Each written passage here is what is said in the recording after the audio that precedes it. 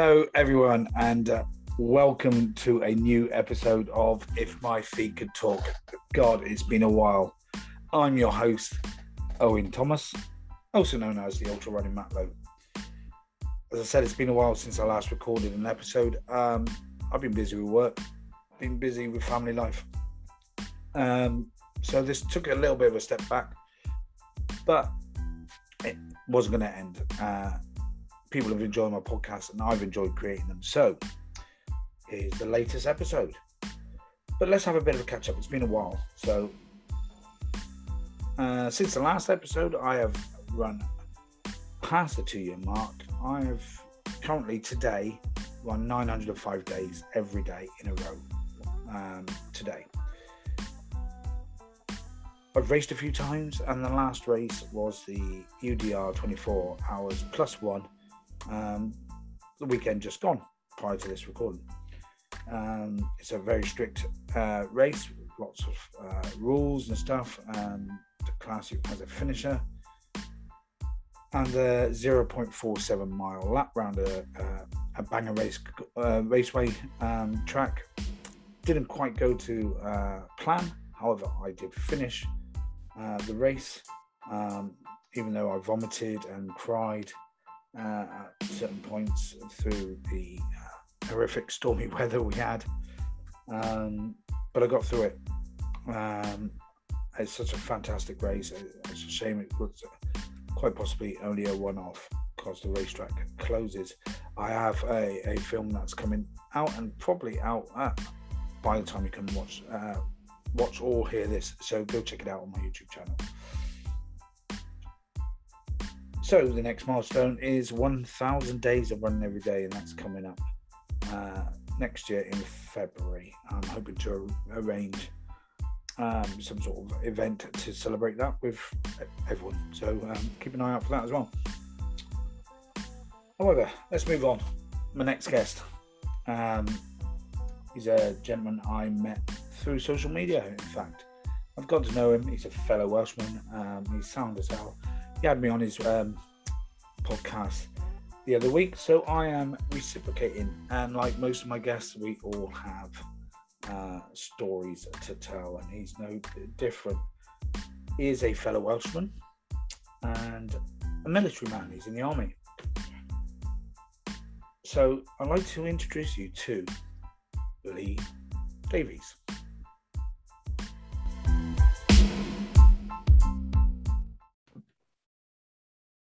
Recording in progress, supposedly.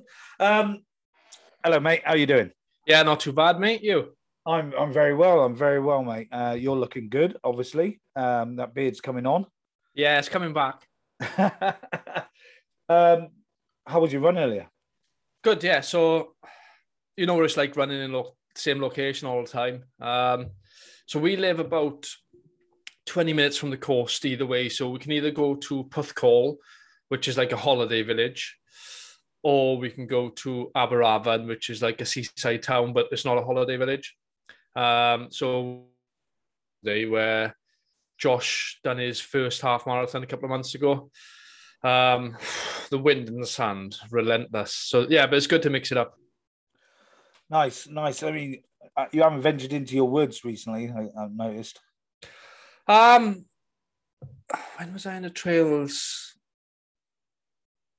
Yeah, I was in the trails Thursday. I just haven't recorded anything. I see. You need to stay on the trails, but get off those roads.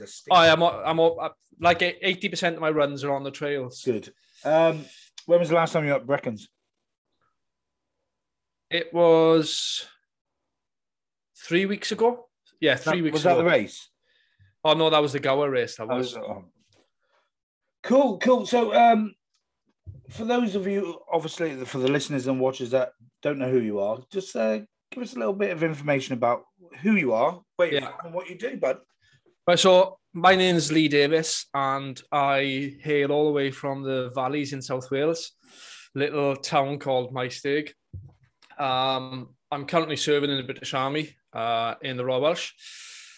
I've been in the Army on and off since 2001, so 20 years, with a couple of breaks in between. I like to change my mind. But yeah, I'm an ultra runner, and I've got my own running group for basically to encourage positive mental health and well-being through fitness, basically through running. So yeah, that's a bit about me. I like to run stupid miles, not as mad as Owen, but yeah. So you say I mean, you say on and off changing your mind in the army and all that. Obviously, you know, I've done similar. I was a failed Matlow once, and then a failed civvy, and then back again. Yeah, I've been a failed civvy twice. So you see, you've already got one up on me on that already. You see, but obviously you said you're from a little village in the valleys. What was it like growing up as a child? Were you sporty? Yeah, so growing up, until I was 11, there wasn't anything in the valleys. So I'm from a town now, but I grew up in a village a couple of miles away, and we didn't have anything. There was a boxing club, but until I reached a certain age, my mother wouldn't let me go down to the boxing club. But when I was 11, there was a football team started. So I started playing football. And then I was boxing training, but then that stopped when I was about 13 or 14. But there was a time where I was doing cross country. And it's a bit long-winded, but my grandfather, non-related, non-blood, used to take me to in Bridgend, and I used to compete in competitions all over South Wales, like Forest of Dean, Newport. So yeah, I'd done a bit of traveling when I was a kid. Did you actually like the cross country? Because I hated it in school. I found out I was really good at it because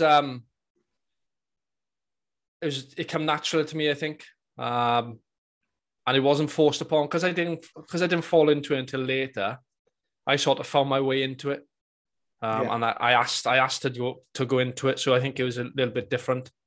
I suppose, yeah, as I said with many things, if you don't enjoy it, you're not going to get the best out of it, and if you're forced to do shit, as you know, in the military, you get often forced to do crap you don't want to do, and you're just not going to enjoy it. Yeah. And cross country was one of my things at school. It sort of put me off it. Although I do have appreciation for it, it's probably one of the hardest disciplines. It's horrible. Of running. Yeah. Because there's no summer cross country. Yeah, you're right. It's off season. Yeah. It's always off season in the winter, breaking the ice and all that sort of stuff. So you did that through your childhood. Was there any family influences in your sports? Yeah. So like I said there, so to try and put a backstory to it. When I was younger, my mum split with my biological dad when I was nearly 2. And then I was brought up by a gentleman that had 3 kids from my mother. His father then is the one that got me into cross country, and he's actually a world champion sprinter. So he's won 800 meters, he's won 1500 meters, and all his running PBs have come at the age of 55. So even when he is 80, born in 1935, he's 86 now, and even when I was 13 or 14, I couldn't keep up with him. So 20 years ago, when he was in his 60s, I couldn't keep up with him. So yeah, it was always, I think that was the catalyst for running for me is my brother's granddad. And was he someone that you looked up to then? Yeah, in that field. Yeah, in the running field, yeah, because as youngsters, you don't really have much guidance, especially in the valleys. It's all theft and crime. So yes, it's a good escape. Were you part of the Valley Commandos? Were you? do you know what? There's they're actually from my village. Yeah, genuinely. So I remember being on a ship with a friend of mine. He was a Cardiff boy. He was from Ponty, and we used to always just sort of take the piss out of Valley Commandos and stuff because you always used to see them about. how they were You know, dressed and all that sort of stuff. And then I thought little you would have done. tashes and- I thought you've done your research, because the village I grew up, Croesero, they actually, when the guy sold the boxing gym, they've commandeered it now, and this now the Valleys Commando HQ. Oh my word! That's mad. They are some characters, I can tell you that. Yeah, yeah. But you wouldn't one of them, no? Oh no, definitely not. Definitely not. So when did you look at obviously joining the army? How old were you? When I was leaving school. School was quite rough for me, to be honest. I was tiny. I'm 5'10" now, but when I was in school, I was like 5'2", 5'3", and I found my records for the army the other day, and it was 47 kilograms, and Christ. yeah, and like 5'2". So school was rough for me because it was littered with bullies. Yeah. So I never really knew what I wanted to do. When I left school, I had the intentions of going to college and doing a double awarded advanced vocational qualification in engineering, with the hope of joining the RAF as an engineer. When I was 16, I was shopping in Swansea and I seen Royal Electrical Mechanical Engineers in the Army careers window. Yeah. So, oh, that sounds good. A couple of months later, I'm on Army prep course. I don't even know. The few months was a blur, but yeah, I spent 3 months doing Army prep course. And you were what, 16? 16, yeah. 16, 5'2". Yeah, tiny. I was you literally hadn't finished growing. No. 47 kilograms. 47 kilograms, and I was like I said about the fitness. My school was at the bottom of a hill, so because I was bullied, I was always first to the top of that hill. Yeah. So I was fit. I ended up coming top student on that military prep course, and then went away to Arborfield in Army Technical Foundation College. Oh, and I fucking hated it. I don't know how I lasted. It was joint training, so it was boys and girls. But you're talking 20 years ago now, and training was horrible. I finished phase 1, and there was a wait to start my trade training in Borden. There was a 9-month waiting list. I just turned 17 at the time, and all I was going to be doing was guards and duties, so I just pulled the pin. Yeah, because at the age of those that join at the age of 16, 17 in the army have to go to like the colleges, don't they? Wellington College or whatever the other one begin with H in there. There's Harrogate. Yeah, Harrogate, that's it. Yeah. Before you actually sort of proper join, isn't it? Yeah. So I left. I got out when I was 17. And I ended up doing numerous jobs. Ended up working away again in, funny enough, in AstraZeneca. I'd done all on the suspended ceilings. So I was away for a couple of months, but then I'd split up with a girlfriend at the time. Civvy Street wasn't really going the way that I planned, and it was always something missing. The Iraq War kicked off. So that was it. I was down to the careers office and asking which regiment was going to Iraq next. And he joined back up, what was that, 2003? 2004. 2004. Yeah.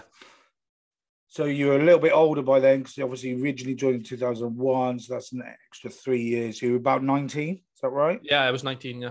Bit more mature, a bit more strong. Yeah, and then had you actually grown an inch? I was, so literally, when I'd left for training when I was 16, I was 47 kilograms and 5'2" or 5'3". When I finished training in the June, I was 5'10".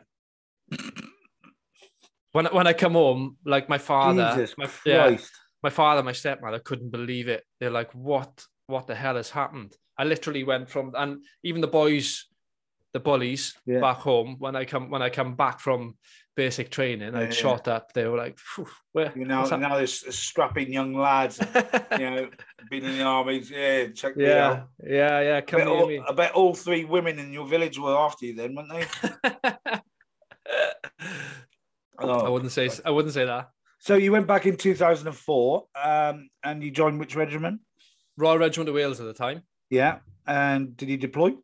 Yeah, straight to Iraq. Straight to Iraq. So finished basic training. Yeah. Done a 10-day exercise in the snow. Yeah. In Tidworth to prepare for. That's good climatization. That's perfect. Perfect climatization. Yeah. Done a 10-day final exercise, confirmation exercise with the regiment, and then deployed then out to TEDx 6. And he joined, it's infantry you joined, wasn't it? Yeah. So armoured infantry. Armoured infantry. Yeah. So what's the difference between infantry and armoured infantry for those? So it's essentially, you've got two different types. You've got mechanized or light infantry, which basically you tab in on your feet, on your black taxis. But armoured infantry, we have different types of vehicles. At the moment, it's the Warrior. Essentially, it's a people carrier. It's a tank. It's not a tank, but it's an armoured fighting vehicle. Carries 7 people in the back and crews 3. And basically, you jump out of those things. Yeah. So in essence, we bombard to the target location. It gets hammered with the 7.62 and 120 mil Radon cannon. Then we get out at the back and finish anything that's not being killed. All right. So how was your first tour? Slow. It was a lot of milkshakes, football, and it was chilled. There was no helmets or anything like that.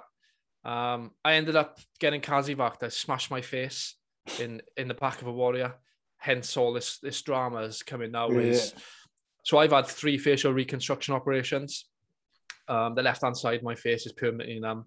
I ended up going back out on that tour in October after about 8 weeks after I'd had the stitches out. So how did you smash your face? So essentially, I'd had a jaw realignment beforehand because when I was in the first time in adventure training, when I was like 16, I'd knocked my jaw somehow and it'd gone out of line. So I had one operation before I re-enlisted the second time. But when I went back out to Iraq, I hadn't even realized that it'd been knocked back out of place. My Sergeant Major was like, "What's up with your jaw?" I was like, "Oh, I banged it the other day, but I don't see any different." And he's like, "You need to go to the med centre." Went to med centre. I was on the next Herc home. Headley Court, having emergency surgery. Right. Yeah. Oh, so you had that, you smashed your face in the back of the vehicle. Got sent home. Then what? So after TEDx 6, this was 2005, the end of 2005. We flew home on bonfire night. Funny enough for the army to do that. Was pretty much a slow year. Just exercise and stuff. I picked up my went away into my Lance Corporal course. And then we were getting ready to deploy then on TEDx 10 in 2007. And TEDx 10 is a complete different ballgame. Yeah.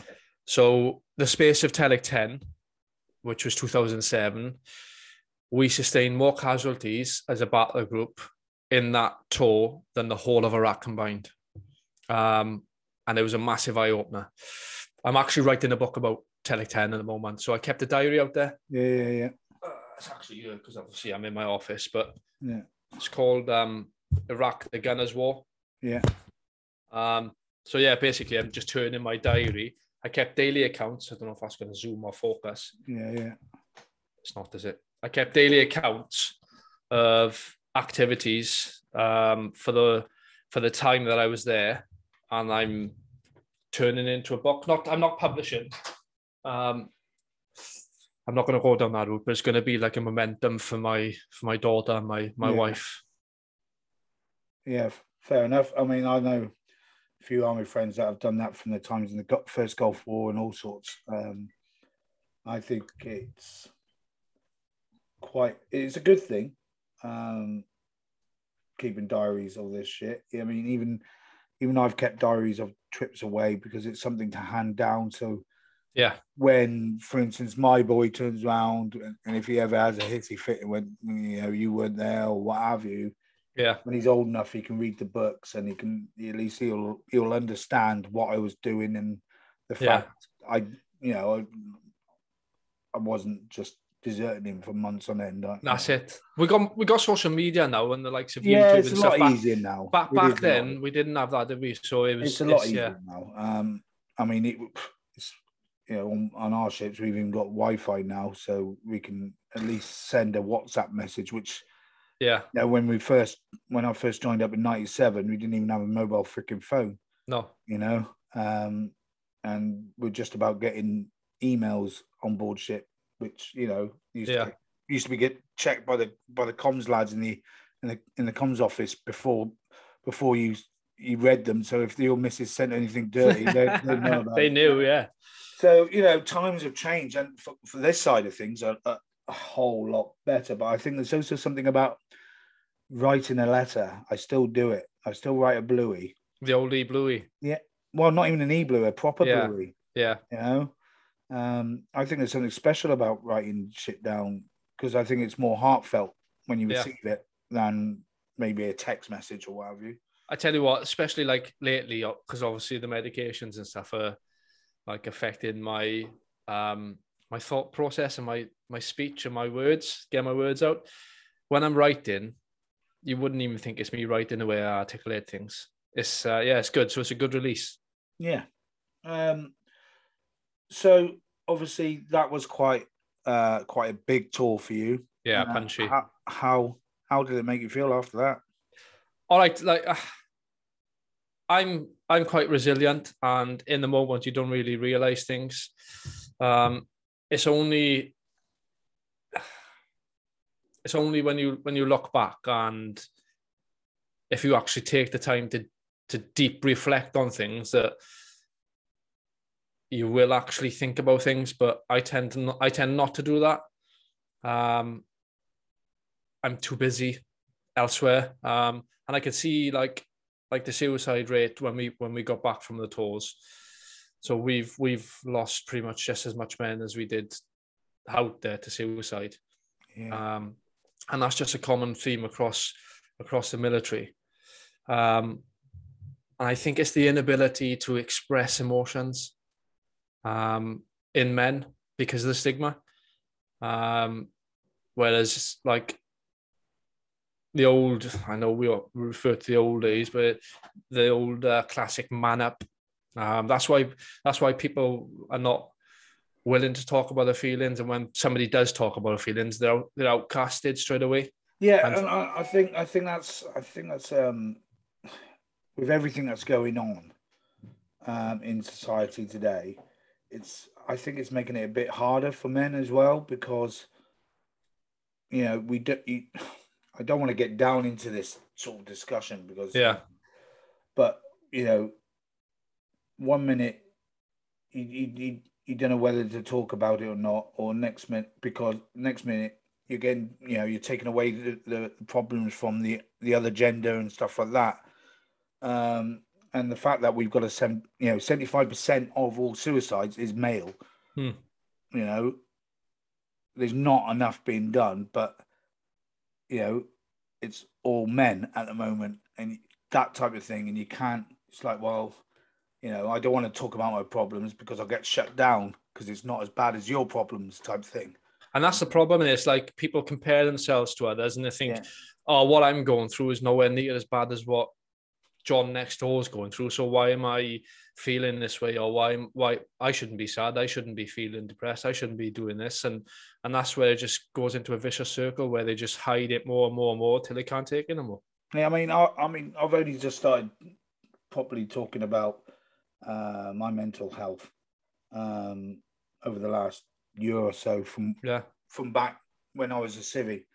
And it's quite funny actually. Me and my son had and my boy's mum, we both talked to him about both our mental health issues actually this morning in the car, in fact. So our son's aware, how much he understands is another thing, but he's aware that we both have suffered it for different reasons. So maybe if he sees us talking about it, if he has some dramas, then maybe he'll open up to us. Fingers crossed. Yeah, well, I come from a line of mental health anyway. So my parents have, and my family tree pretty much all have severe cases of mental health, and I think that's why I've been so resilient to it, and managed to just stay level-headed for so many years. So only when I started seeing people around me actually being affected, and like we're going to, because we're there now. I never thought that I could experience mental health because I'd seen it all, and it's only through pain that I now see. This is where men downplay it. Like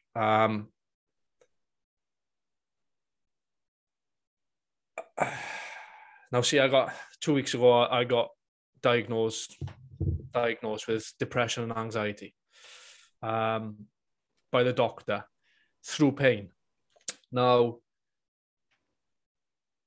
whilst I can sit there and say that, yeah, I'm not depressed, I've got anxiety, there's got to be some truth in that for a doctor to be telling me. And the only reason is I know I'm downplaying it, but the pain has turned my world around.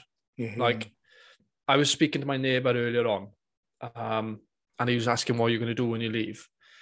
And I sat there and I thought, and I was like, I'm like a magpie. I change my mind every single day because I know I can't work because mornings are right off. My attacks are just fucking horrible. But I haven't yet accepted the fact that I've lost everything I am, to even think about a new career. And when I got sent home from the army, I've been home now a year. I got dismissed from DCMH because they said it's all pain based, and once you solve your pain, then there'll be no sadness or anything like that. But what they didn't realize is I've been home a year, on my own, unable to do anything, in pain. So what that's done is it's brought onset of feeling of low self-worth, because who the fuck am I? Like, where do I go? And this is where the run-in has come in massively, really, because if it wasn't for my running and stuff, then it's quite difficult because of the attacks and the pain. I don't know what the future holds. Like, obviously we've all got outgoings. I've got a house, I've got a daughter, I've got a wife. I lose my salary. I've been a sergeant for nearly 10 years. So I'm on 42 grand a year. I lose that. And yes, they can pay me off, right? And I'll get my pension and stuff like that, but that's short term. Like, what do I do moving forward? Do you know what I mean? I've still got a 9-year contract, at least in the army, or I did have till 2029. So I think looking back, it gets me down because I'm not who I used to be. Definitely high flying, going places, but because of the attacks and stuff, I'm just come to a dead end. And looking forward gives me fucking anxiety because I'm like, what the hell am I going to do? How am I going to survive? So I think it's a broad subject where I need to sit and come to terms with the fact that I've lost where I was. Just find a new way forward. So I'm in that space at the moment of coming to terms with things and trying not to dwell on the past and worry about the future and just focus on what I can do. You know what I mean? Yeah, I mean, while we're on it, then we might as well talk about what. So in February this year, you were diagnosed with what they call suicide disease. Do you want to explain what that is? Yeah. So essentially, from the attacks, the left-hand side of my face is dead anyway. So permanently numb. So when you go to a dentist and have a jab, that's what my left-hand side of my face is like. So you may notice I overpronunciate words like P's and F's because I had to learn to speak again. And but because of the operations, the trigeminal nerve that runs from the mandibular in the jaw to it's got 3 branches, one to the eye, one to the cheek, and one to the jaw. It's sending wrong signals to the brain. And essentially what it's doing is once it sends a wrong signal, it sends electric shocks into my cheek, up into my eye, through to my brain. And these electric shocks are like nothing you've ever experienced. And they're in your face. And they call it the suicide disease because 25% of men who have this disease, or not men, 25% of people who have this actually can't take the pain anymore and actually choose to end their lives. So yeah, it's been a battle since February to try and fight. Because of my previous operations, the only cure for this would be to have brain surgery, where they cut a incision into your brain. I say incision, it's a massive scar into your brain, and they like put a block between the nerve. But because of my previous operations, I can't have that, and they found no on my CAT scan. They found no compressions on the nerve. It's just damaged. So it's pain blocking tablets for me. So for the last couple of months, since February, since I've been home, I've been on 6 different batches of medication. Now, the thing is with medication for nerve is that they are antidepressants. Now, whilst I didn't have any mental health issues or anything like that, these antidepressants, nerve compressants, sent me batshit crazy. Like I was on massive highs, massive lows. I'd have mood swings. And I think that this is where it stemmed from, is the medication. So this anxiety and depression is definitely from the medication and the pain. I was on one particular brand, mirtazapine, and I couldn't take it anymore. So I had to withdraw. And I'm not shitting you when I say this. It was like a heroin withdrawal. I was shitting blood. I was shaking. I was sweating. It was horrible. And for 3 days, I literally had to fight myself from not taking another tablet to stop the withdrawal symptoms. So yeah, I'm now on 2 batches. They've combined 2. I'm on carbamazepine, which is like a slow releasing, and I'm on 1,000 milligrams a day. Jeez. So I started off on 100, and I used to have a tablet cutter. And I'd cut up, I'd have 50 milligrams in the morning, 50 milligrams in the night. Now I'm on 1,000 a day for the rest of my life. And I'm also on duloxetine, which again is a drug they use for antidepressants, happy pills. Yeah. But because of its nerve compressant components in it, when you combine the 2, they just knock me for 6. Like in the morning, I can't think straight. I'm fuzzy. Good thing is though, I haven't had an attack since last Friday. So, and I started these tablets 2 weeks ago. Mornings is a write-off, and that's why I'm struggling to find what I'm going to do, because I can't fucking have a civvy job that I'm going to be wrote off in the morning, operating machinery, trying to drive to work, just doing anything in general. It takes me till about 11 o'clock. So if I can find a job that works nights or afternoons, then I'll be good to go, I think. Yeah, try not to keep taking it out on your microphone though. I know, yeah. Keep toughing it. So when you're running, how do these medications affect your running at all? Yeah, so first thing that it does is it stops me running. So I know we all have dips in discipline. Well, not you, because you're on a 1,000-day streak, but yeah, it certainly affects affects my my will. I won't say motivation because motivation's bollocks. It comes and goes, but it certainly affects my will to actually be bothered to go out, even though I know it's going to do me a world of good. So that's the first thing. And then the second thing is when I'm out, if it's early mornings, then it takes me about 25 minutes maybe to actually think clear and actually get into the run. And yeah, pre these 2 tablets, I did used to have attacks when I was running. So if I'd be running, I'd have an attack on the side of the track or road. There's nothing I could do about it. Just have to wait for it to pass. So when was the last time you cried? The attack last Friday. Yeah. It's horrible. It's bring you to your knees pain. So when I stub my toe now, I just laugh it off. I could stand on Lego all day. I'm not going to lie. It's sort of making me emotional just talking about it. Right. We'll move on. We'll stick with it, obviously, in the army and stuff. Did you carry on your sports within the army? Yeah. So jumping back in, I jumped back into boxing because obviously I missed it when I was a civvy. Is that why you got a fuck nose, or was that why you smashed the face off the... No, that's from being on the piss. And that's the reason I am drunk for about 4 years.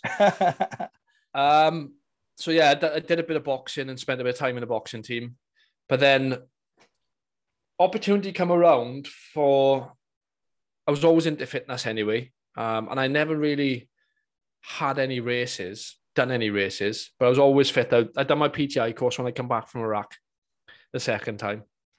And then in 2009, the opportunity came up to go out and do the Comrades Marathon. Now, I'd never done a 5K, a 10K, a half marathon, a marathon. But to qualify for the Comrades, for you guys that don't know, the Comrades is the ultimate human race. It's 56 miles over the Drakensberg Mountains in South Africa, and they alternate it. So 1 year they'll do from Durban to St. Pietersmaritzburg, which is down, which is up, and the other way is down. So I done it from St. Pietersmaritzburg to Durban. They say that down because it's negative down. You've got to cut off, and once that 12-hour cut off is there, they just close the stadium and everybody goes home. You don't even get a medal. They send trucks out to pick you up. So I had to do a marathon to qualify. And because I booked onto this thing last minute, I had to go out to Rotterdam and do the Rotterdam Marathon. Now, this was my first ever race. I didn't have a clue. And I completed, I think I posted a couple of weeks ago on Instagram, my timings for the Rotterdam Marathon. I completed the first, so there's 8 5Ks. I've completed the first 7 in like 3 hours. And then the last one, so I was clocking 20 minutes of 5K. And then the last 5K took me 51 minutes. You hit the wall big time at 23 miles. Massively. And I had 4 hours to get in to qualify to be able to compete in the human race. And I done it in 3:51, I think. And I walked like the last, I can't even remember, the last 6K, I think it was. So yeah, that was an eye-opener. So when I went and done the Comrades Marathon 2009, no training, no clue of running. Again, I think my longest run was like 10 or 11 miles. By the time I got to 25 miles, it was just a grizz and a mental game. But I managed to complete it. I'd done it in 10 hours 26, I think it was. What was it, 10:51? Might have been 10:51. And got to come away with a medal. And that was it. That started the ultra game for me then from there in 2009. So going back to your first race, the Rotterdam Marathon, all right, obviously you're well aware that you nailed the first 23 miles in basically, 3 hours. And looking back on it now, knowing what you know now, although you were consistent, do you realise you may have been a bit too fast to finish at that pace through the... I didn't have a clue. Oh, I didn't take a gel. Now looking back at it now. Oh, do you know what? Like, I didn't have a gel. I didn't have any structure. There was no way I was going to finish. Even if I slowed it down now you can look back. Even if I'd slowed it down like by 15 seconds a mile, then I would have finished in like 3:20. But instead, there was no way. But there was nobody there. That's the thing. Like now there's so much out there, like information-wise, that you can that you can gain from like going on YouTube, TikTok, anything like that you can gain and get a training program. Like I just went there thinking I was the dog's bollocks because I was fit in battalion. You're not the first and you won't be the last to have done that, that's for sure. But what was the Rotterdam Marathon like? Just obviously, apart from obviously bunking at 23 miles and crawling across that line, I know how that feels. What was the actual atmosphere and all that sort of stuff? It was amazing. It was immense. It was a late start. If I remember rightly, it was an 11 o'clock start. And new baby here didn't have a clue. I was wearing a vest, didn't put any sun cream on. By the time I finished, I was crisped. But I'd say, pound for pound, Rotterdam has been the biggest supported marathon I've ever done. In comparison to other ones I've done since. The atmosphere, the support, pretty much like I felt pretty much all the way. There was supporters, and it's not a major marathon. No. But yeah, it pretty much felt like all the way that there were supporters out the whole time.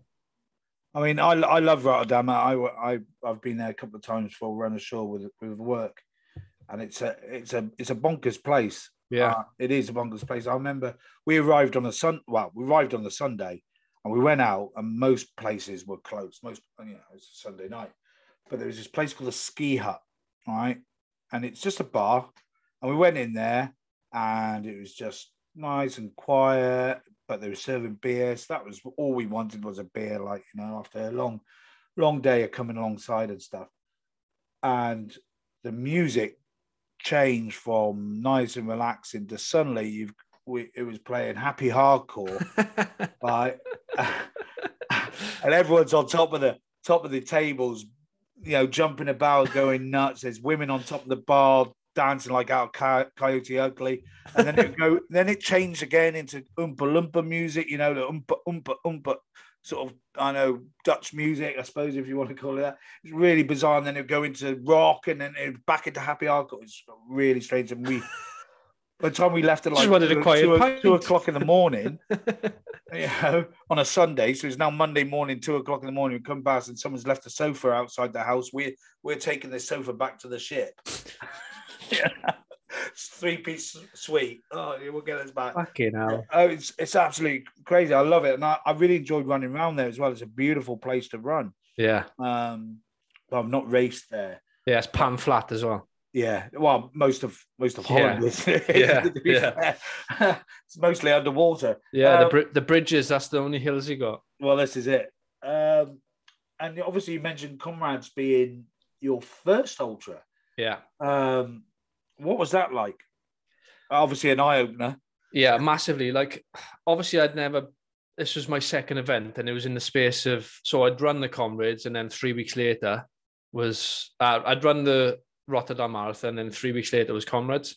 Yeah. I'd never experienced like an event, and the Comrades is, I'm going to put out, I think it is officially the world's largest ultra marathon. And I think when I run it, it was like 13,000 people. Yeah, quite possibly. Yeah, it's got to be up there, isn't it? Yeah, I think I've seen somewhere that it's the world. Now it's the world's largest ultra. Yeah, I don't think even UTMB has that that amount on race day. He has Yeah. a few thousand, but yeah. So I was saying this to someone as well. Like when I was about 42 miles in, two women in their 40s, and not small, passed me like I was stood still. They were like, how old are you, boy? I was like, I was 24. You're way too young to be doing this. You want to wait till at least 35 off the pod and I'm in turbo. I'm like, what the hell's going on here? But yeah, what an experience. Thousands and thousands of people. You're never alone. People on the side of the roads like support, giving you salted bananas and potatoes and showers, shower sprinklers all the way. And then when you come into the stadium at the end, truly magnificent. And like you hang about them for the cutoff. What a mental, like at 12 hours over, they just literally just close the finish line. Yeah. And literally, if you go onto Google, onto YouTube and type in Comrades Marathon 2009 finish or any year finish, we're there. I'm not even shitting you when I say there was a guy about 3 meters away from the finish and they just like, nah, no medal. Yeah. Just close the finish line. I'm like, fucking brutal. Aye. But then you sign up for that. That's what you expect, isn't it? Yeah. You can't really complain about it because it's like entering the Barkley marathons over in America. Yeah. And then complaining that you're like 10 seconds out of touching that yellow gate. You know, it is the rules, and you should read them before you sign it. Simple as that. Yeah. Okay, so moving on from there, obviously your running's expanded and stuff like that. And you recently raced, and you did, apart from obviously being overtaken and getting lost or whatever, going from second or whatever it was down to fifth. All things considered, you had a really good race, didn't you? Yeah. So I knew going into so my latest race was a Gower Trail race. I knew going in that, and I harp on about this all the time now, about mindset. The race previous was an ultra. But the race before that, I went in with the mindset that I wasn't going to be beaten. And this was a trail half marathon. And when you go into something with the mindset so strong, it's hard. Like if you put in the training, you've put the work. There's obviously going to be people that are better than you. That's understandable. But like, if you can give yourself the best possible chance by having that mindset of nobody's going to beat you or you're going to run your perfect race, like literally what you sell yourself or what you tell yourself will come true. And when I use this this mantra in this half marathon, I won by a long way, and I was like, wow, there's something here. Like there was guys there that had run 100 marathons. He just finished his 100 marathon on a bounce.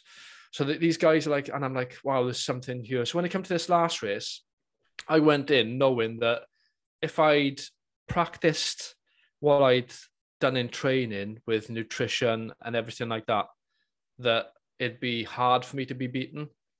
But the only big thing is because of this medication, and this is going to sound like excuses, because I'm an infantry platoon sergeant and I got lost. But when it comes to the medication, I find it hard to make decisions now. Like, whereas before, decision making was instantaneous and snap, and there was no overthinking. Now, because of the medication I'm on, it takes me a lot longer for some reason to come to a decision. It's fucking mental. Like, and I'd recce'd this route. That's the mad thing. Like a couple of weeks previous, I'd been down. Were you allowed a support crew? No. Would you now, just thinking about this, and I'm trying to work, just like thinking about how you could be helped, obviously, with your decision making. Entering events where you can have a support crew. Yeah. They make the decisions for you, i.e., when you're going to take on food, all that sort of stuff. So all you've got to think about is running. Yeah. And that's the thing. It's like because it's such an unknown space, this trigeminal neuralgia, this brain disorder, that like when it was coming to crucial. Now, looking back on reflection, it may not have been as bad as I thought it was. Like when it comes to crucial points where you'd think, right, I've got a decision here now. There's a coastal path, and there's fucking 3 ways, right? There's no markings. I've got a map. I've got a map, but Owen, I might as well be staring at Batco. Genuinely, like I've got a map, I've got a compass, but you might as well have put Batco in front of me and gone, there you go, Lee. Get some Batco. That's exactly how you're going to work out your race. Because when I come to a junction, I'm like, mate, I don't even have your brain disease, and I still have that issue sometimes. But yeah, so like they come to crucial points, and I'd be like, oh, I'll go this way, and 3 out of 5 times I was wrong, and I'd go up and I'd like look down and I'd see people below. I'm like, for God's sake! So it ended up turning a 22-mile race into a marathon, and I finished. I was winning all the way until about 10K from the end, I say, but I ended up running a marathon. And when I finished, the guy that eventually won the race was shocked, because when he saw me come in, he was like, I didn't know I've won. He was like, I thought you were in first. He said, you were well in front. I said, yeah, I got lost, mate. I was running around like a lunatic in a farmer's field. I am so close to just quitting. I've WhatsApp my wife, who was waiting to finish. I was like, I'm fucking sacking this. You can come pick me up from Oxford Bay, because I can't be arsed. Like I just can't I can't seem to find the right track. I just. Do you know what? I don't have your issues, but my last race, I felt exactly the same though. Yeah. It didn't go my way. The weather was fucking horrendous for 5 hours. It was a storm. Yeah. And because you weren't allowed to sit down apart from when you have a medical treatment like a massage, or you're going for a shit. Right, that was the only times you could sit down. What's this, basic training? Yeah, basically. So, because I could use the toilets for a shit. Yeah. I went to sit down for like 10 minutes just to have a rest. Yeah. And at one point, like I think it was about 3 o'clock in the morning, I'm literally hands over my eyes, thinking, going over my life choices. And I text the wife who's gone, she went off to my parents, to sleep. Can you come pick me up? Aye, wait there. Did she give you the same response my wife gave me? I got no response, because even though she told me her phone was going to be on, she never fucking replied. So, I mean, in a way, it worked. Yeah. Well, mine was like, come on, don't be stupid. She's like, you've got this. Just even if you don't finish where you wanted, you're not quitting. And I think that it was the same for me on that race. It wasn't how I planned the race. Yeah. But I finished it. I crossed the line and became a finisher. Yeah. Despite everything. And yeah, it's mad. It's mad enough how in that little moment, like, you can convince yourself to quit. Now, I've experienced this. So I was on a military course. And it was my second attempt. And the first time I'd got injured, this course is, I won't say what it is, but it's in Brecon. Is there a TV show about it by any chance? There may be, yeah. All right, okay. So I was on the second attempt, and the fitness was nothing. I was literally, I was smashing it. So I was pretty much first in every test, let's say. And then it came to the last but one test, and I convinced myself that I wasn't going to pass a further check that we were going to do on like your clearances. The reason for this was dodgy websites you'd be watching. Yeah. So the reason for this was like my past finances. My family at the time were in some shit. Yeah. My mum with mental health and stuff. So I convinced myself that I wasn't going to pass this security. And like I had one test left, and I got to the guy that runs the course like halfway around this test, and I was like, I'm done. And he's like, the fuck are you talking about? What are you talking about? I was like, I'm done. He's like, what do you mean you're done? You've got 10K left to the end. I was like, done. And he was like, you fucking mad? I'd convinced myself that I wasn't going to pass. So in my head, I was like, right, I'm not going to pass. So what's the point? I got on the Bedford, got back to camp, drove back to Tidworth, bawling my eyes out, signed off and got out of the army. I got out for a year. Mad. Like how you can convince yourself in that split second to... You're not worthy enough. Yeah. No, now, obviously, I'm more aged, more experienced. Like this was 2014. But it still happens, though. Oh, of course it does. But like now, if it was to happen and I had this mindset, it'd be you get to the end and then you let destiny fucking decide. You don't quit. There's no way you will stop. But back then, it was like, bam, gone, quit. Yeah. So I've been there. I know exactly what that mindset's like. And whilst everybody has an opinion on when people attempt this certain course, my reflection from everybody is like, oh, he's going to fucking nail it. So when I come back, people were like, the fuck happened? And I just went, fucking hell, I'm not worthy. You click, 7 clicks to heaven, see you later. And I got out. Ended up setting my own business. Bonkers. Yeah, very much so. No. So let's move on and let's talk about your group that you set up, Vet I Run. Let's have a little bit of a chat about that. Explain what so back end of 2019, I think it was 2019, I'd seen that there was a push on social media for like it wasn't UK veterans, but it was like this.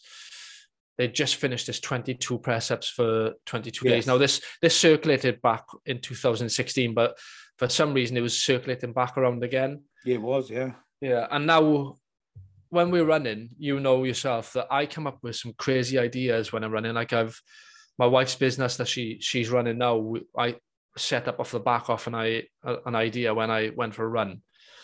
And I was sick and tired at this point of seeing people struggling with no support network. So when I was out running, I was like, what can I do that can benefit people, where I can pass on knowledge, experience, and open up so I came up with Vet I Run. It's a play on words for veteran. And obviously you're a vet and you run. But I set up this See group. what you did there. Yeah. It's yeah. So well done.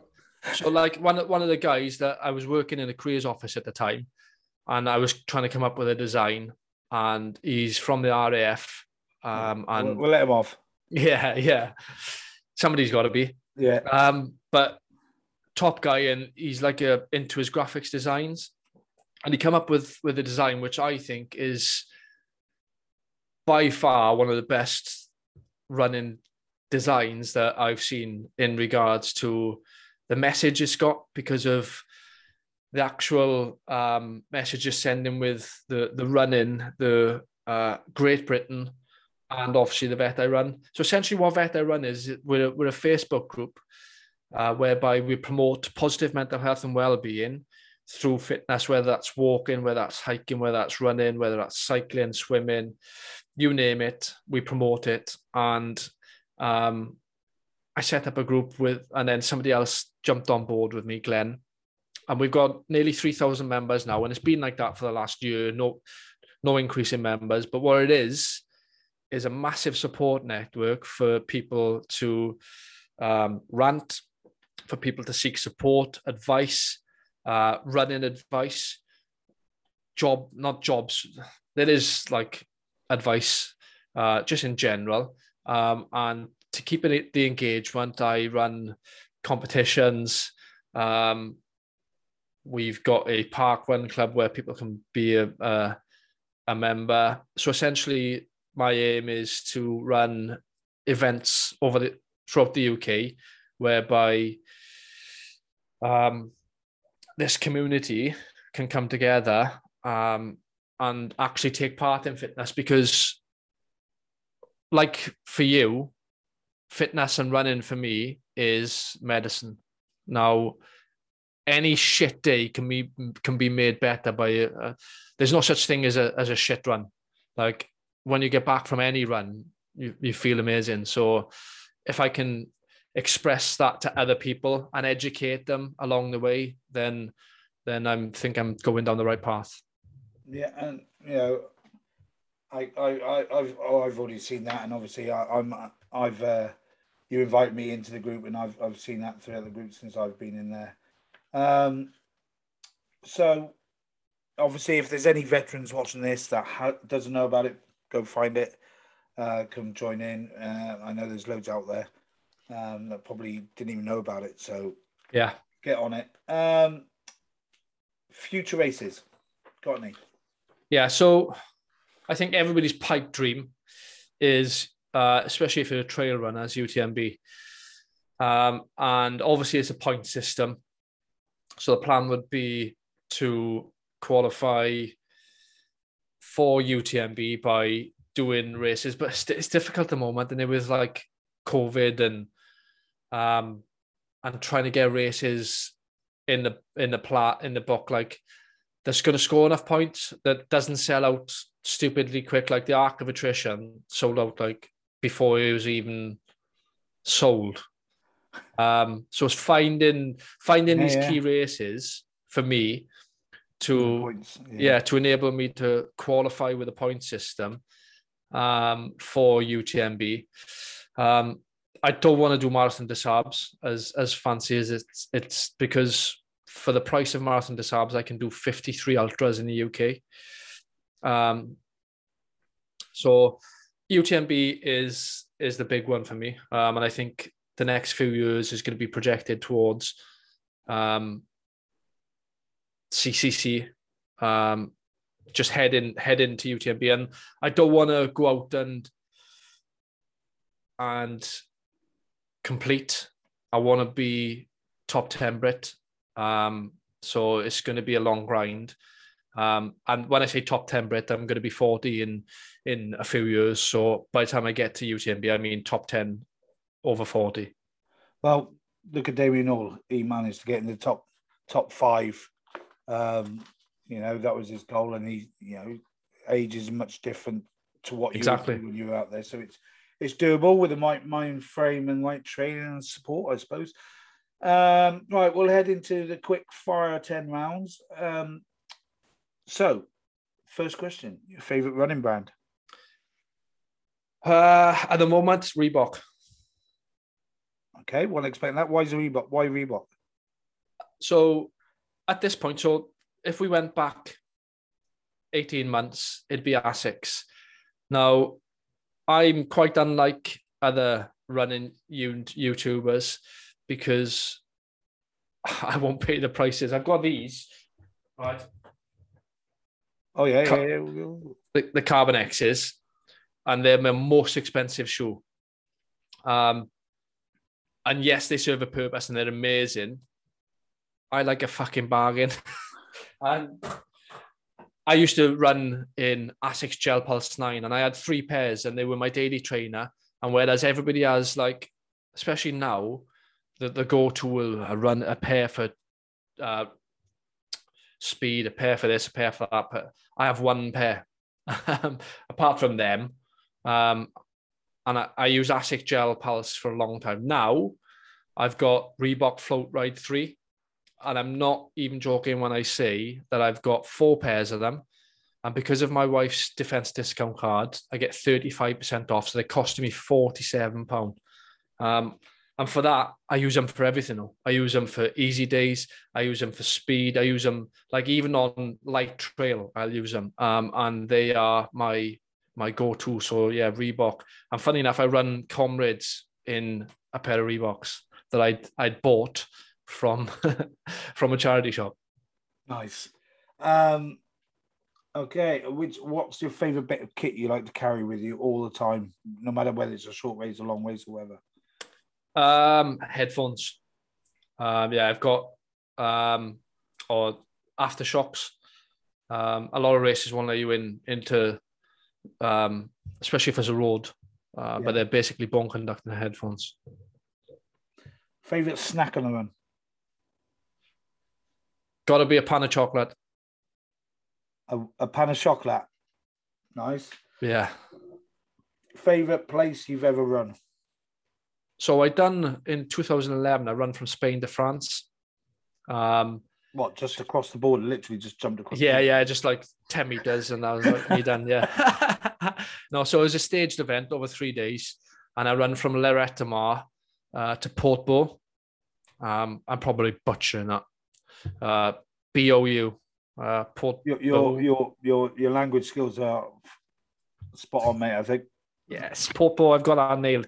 But essentially, it was a 3-day event over the coastal path, not a road in sight, and it was absolutely beautiful, like breathtaking every single step of the way. And I showed you a picture the other day that I'd done it in army issued trainers. Yeah, nice. I told you I'm a budget man. I'd love a bargain. So yeah, there weren't no pony white plimsolls, mate. They weren't. No, they were trainers. PT-03s. Yeah. Have you ever raced on the Southwest Coastal Path?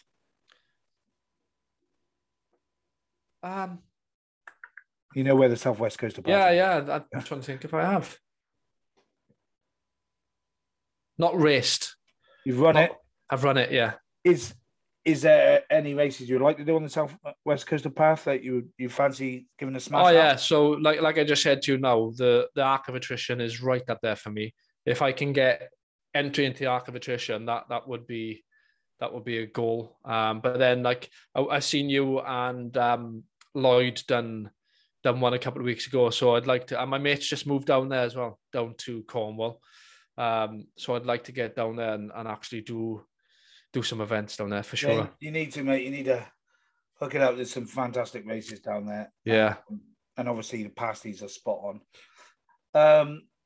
If you could run with anyone dead or alive, who would you run with? I'd probably go with.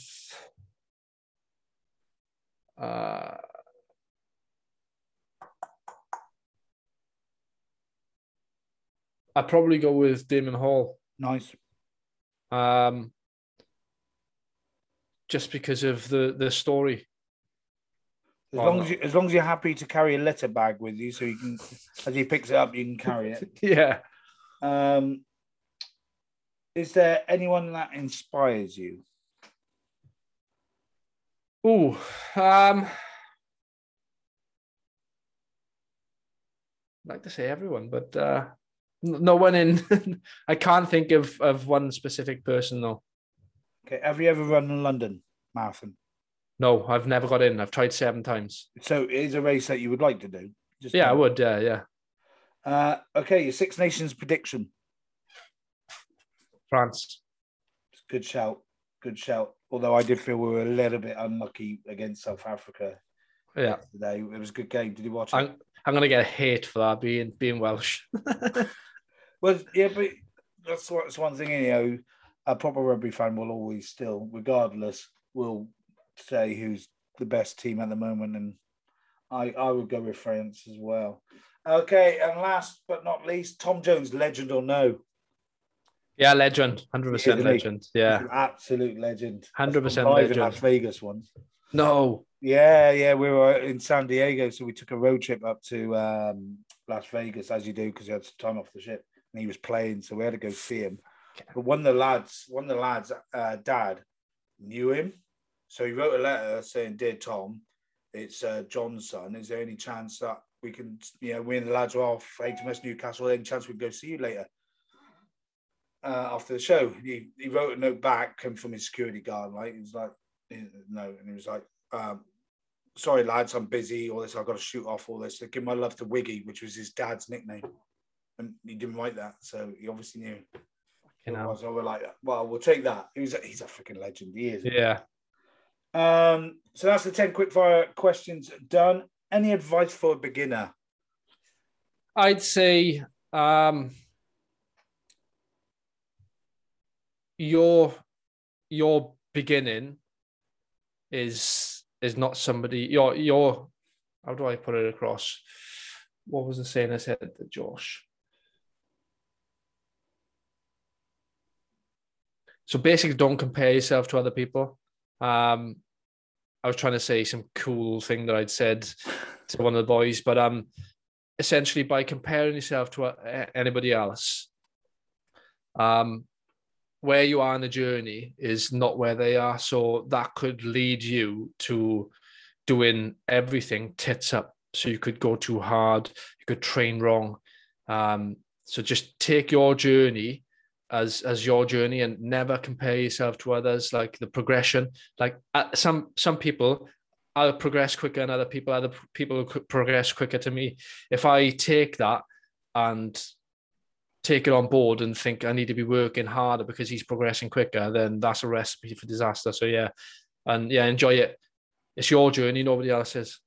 Yeah, I think you're right there. A lot of people make mistakes, especially with social media nowadays, of comparing their progress to somebody else that they know without realizing or knowing the full depth of what that other person is doing to get where they're going. Yeah. And that's, it'll obviously hinder people. I always say, the only person you compare yourself to is yourself. Exactly. And as long as you're better than the day before. Exactly. And there's so much information out there now on the internet. I know you're going to find some crap, but like, if you don't know what you're doing, just do some research. Like just ask. Yeah, just ask people. Ask people. I mean, I know. I've even asked. Big known runners. Like Sally McRae and stuff like that. I've sent them messages, and they've been happy to reply back. Yeah. Just ask. People don't be scared to ask questions. Everyone starts from somewhere. And. Yeah, keep off the foam rollers. If people want to follow you, where can they find you? So head over to Vet I Run, the group, not the page. The page is pretty much inactive, but head over to the group. And I'm on YouTube. I've got a run-in YouTube, which is Pursue Purpose, or Vet I Run, which is a podcast channel, but will be up and running in the near future. It's just because of the medication and stuff. I just haven't done anything lately. But those two places. So Vet I Run on YouTube or Pursue Purpose. I'm sure Owen will leave a links in the description anyway. And then Strava, I'm on there, but I don't post. So it's private, so there's no point. I'll leave the links down. Obviously, I met you through the beautiful world of TikTok. That's how. I'm on TikTok as well. Yeah. That's how we found you. I'm on TikTok. Vet I Run as well. Yeah, TikTok and Instagram. He's on them. So I'll drop the links. But for the podcast, mate, that's pretty much it. It's been wonderful to chat to you. Yeah. I'm not gonna lie, you almost made me cry earlier. Well, it upsets me, hearing people's stories and stuff, and it's difficult to take sometimes. And it's not a lot when I can't do anything to help.